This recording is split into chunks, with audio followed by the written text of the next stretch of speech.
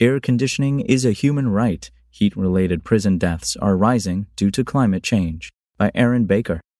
The best time to visit a prisoner in Texas is early morning, when the crowds are thin and the lines are short. During the summer months, Amity Dominic aims for mid-afternoon, not because it's better for her schedule, it's not, but because she knows that if she comes during the hottest part of the day, her ex-husband will at least get a few hours of respite in the air-conditioned visiting area when he needs it most. Neither his cell nor the common areas of the prison where he has spent the past 8 years are air-conditioned, and temperatures inside can reach triple digits in the summer.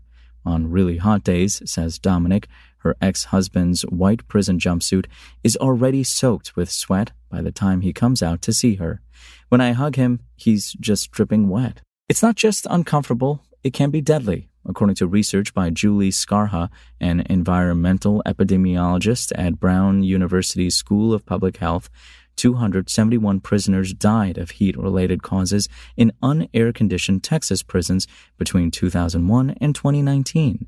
Many more suffer heat exhaustion each year, reporting dizziness, nausea, heat rashes, and muscle cramps. With climate change, each summer is going to be worse than the last. If nothing is done about this, people will continue to die, says Dominic, founder of Texas Prisons Community Advocates, an organization that campaigns for prisoner welfare. We have people going in for unpaid parking tickets and drug possession charges, and they end up getting a death sentence because of the heat. 70% of Texas prisons lack air conditioning in cells and common areas, and the rest of the United States is not much better, according to Skarha. Yet prisons house a growing number of people with medical conditions and mental health concerns that make them particularly susceptible to heat-related illnesses. This leaves a vulnerable population even more at risk. When it is hot, there is a lot we can do to cool down, whether it's turning on the AC, drinking water, taking a cold shower, changing to lighter clothes, or going to a cooler place, a public library or mall, says Skarha. That's not possible when you are on the inside. Water isn't available 24/7. Showers are limited. There is a uniform.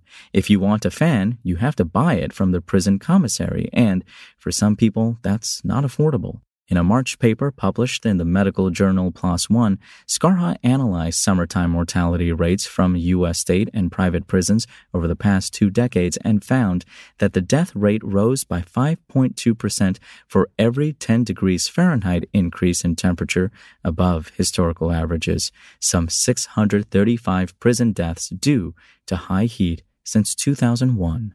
While there is no national database tracking air conditioning across all U.S. prisons, Skarha was able to compare mortality data for Texas prisons with and without air conditioning. She found no association between an extreme heat day and increased risk of death in prisons with AC, she says, but prisons that didn't cool their cells and common areas saw a 13% increase in heat-related deaths compared to the rest of the population. That's a pretty strong indication that air conditioning plays an important role in prisoner health on hot days, she says.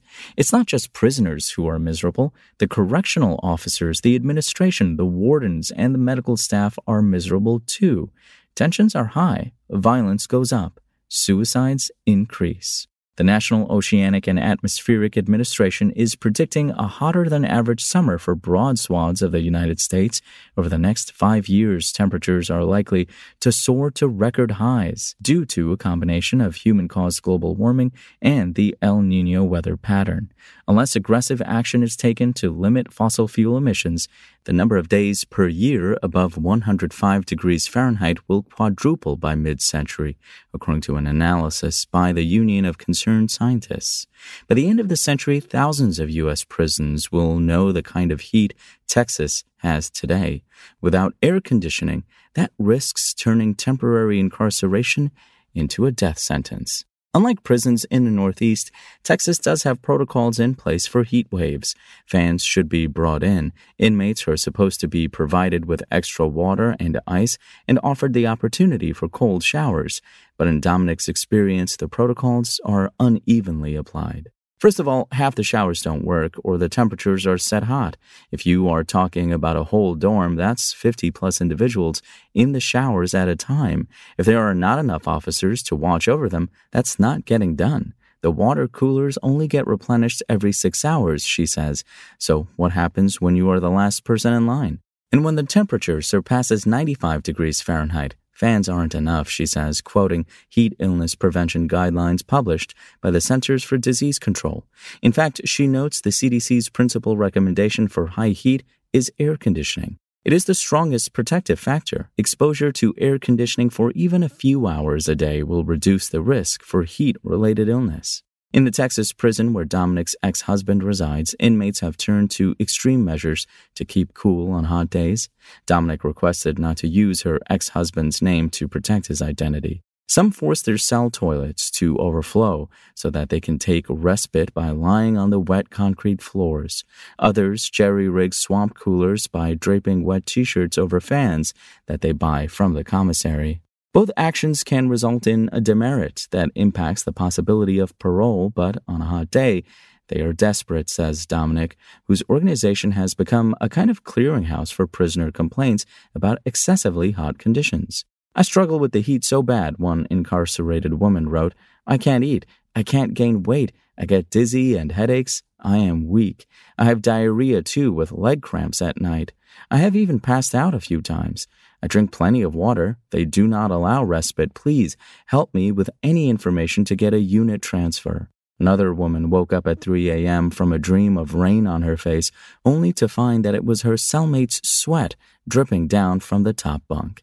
I did 5 summers in there, and it's inhumane, wrote a male prisoner. Your survival mode has to kick in, and you end up sleeping on a wet floor with wet clothes with your fan on just to make it. I most definitely have PTSD.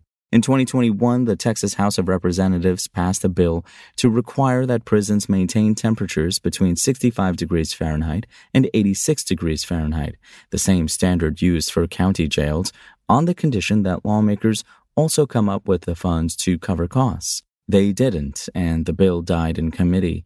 Due in part to Dominic's fierce lobbying, the Texas House passed a similar bill on April 26th, but once again, legislators have failed to find funding. Coming in at $1.1 billion, the cost is most certainly overinflated, says Dominic, and this bill is likely to wither in the state Senate this week. Texas is a very punitive state, says Dominic. There's just an overall lack of compassion. But as temperatures keep rising, the costs of medical care for heat-stressed prisoners, wrongful death lawsuits, and staffing for ever hotter prisons will too, says Skarha. At this point, the state has probably spent more money fighting these AC bills than it would actually cost to install AC in these facilities. Part of the problem is that legislators still see air conditioning as a luxury, says Skarha. No one disputes the need for TV in prison, which is arguably less important for human health than air conditioning. In the context of climate change, AC is not a luxury, it's a human right. Correction, May 23rd. The original version of this story misstated Amity Dominic's professional background. She holds a PhD in psychology but is not a psychologist.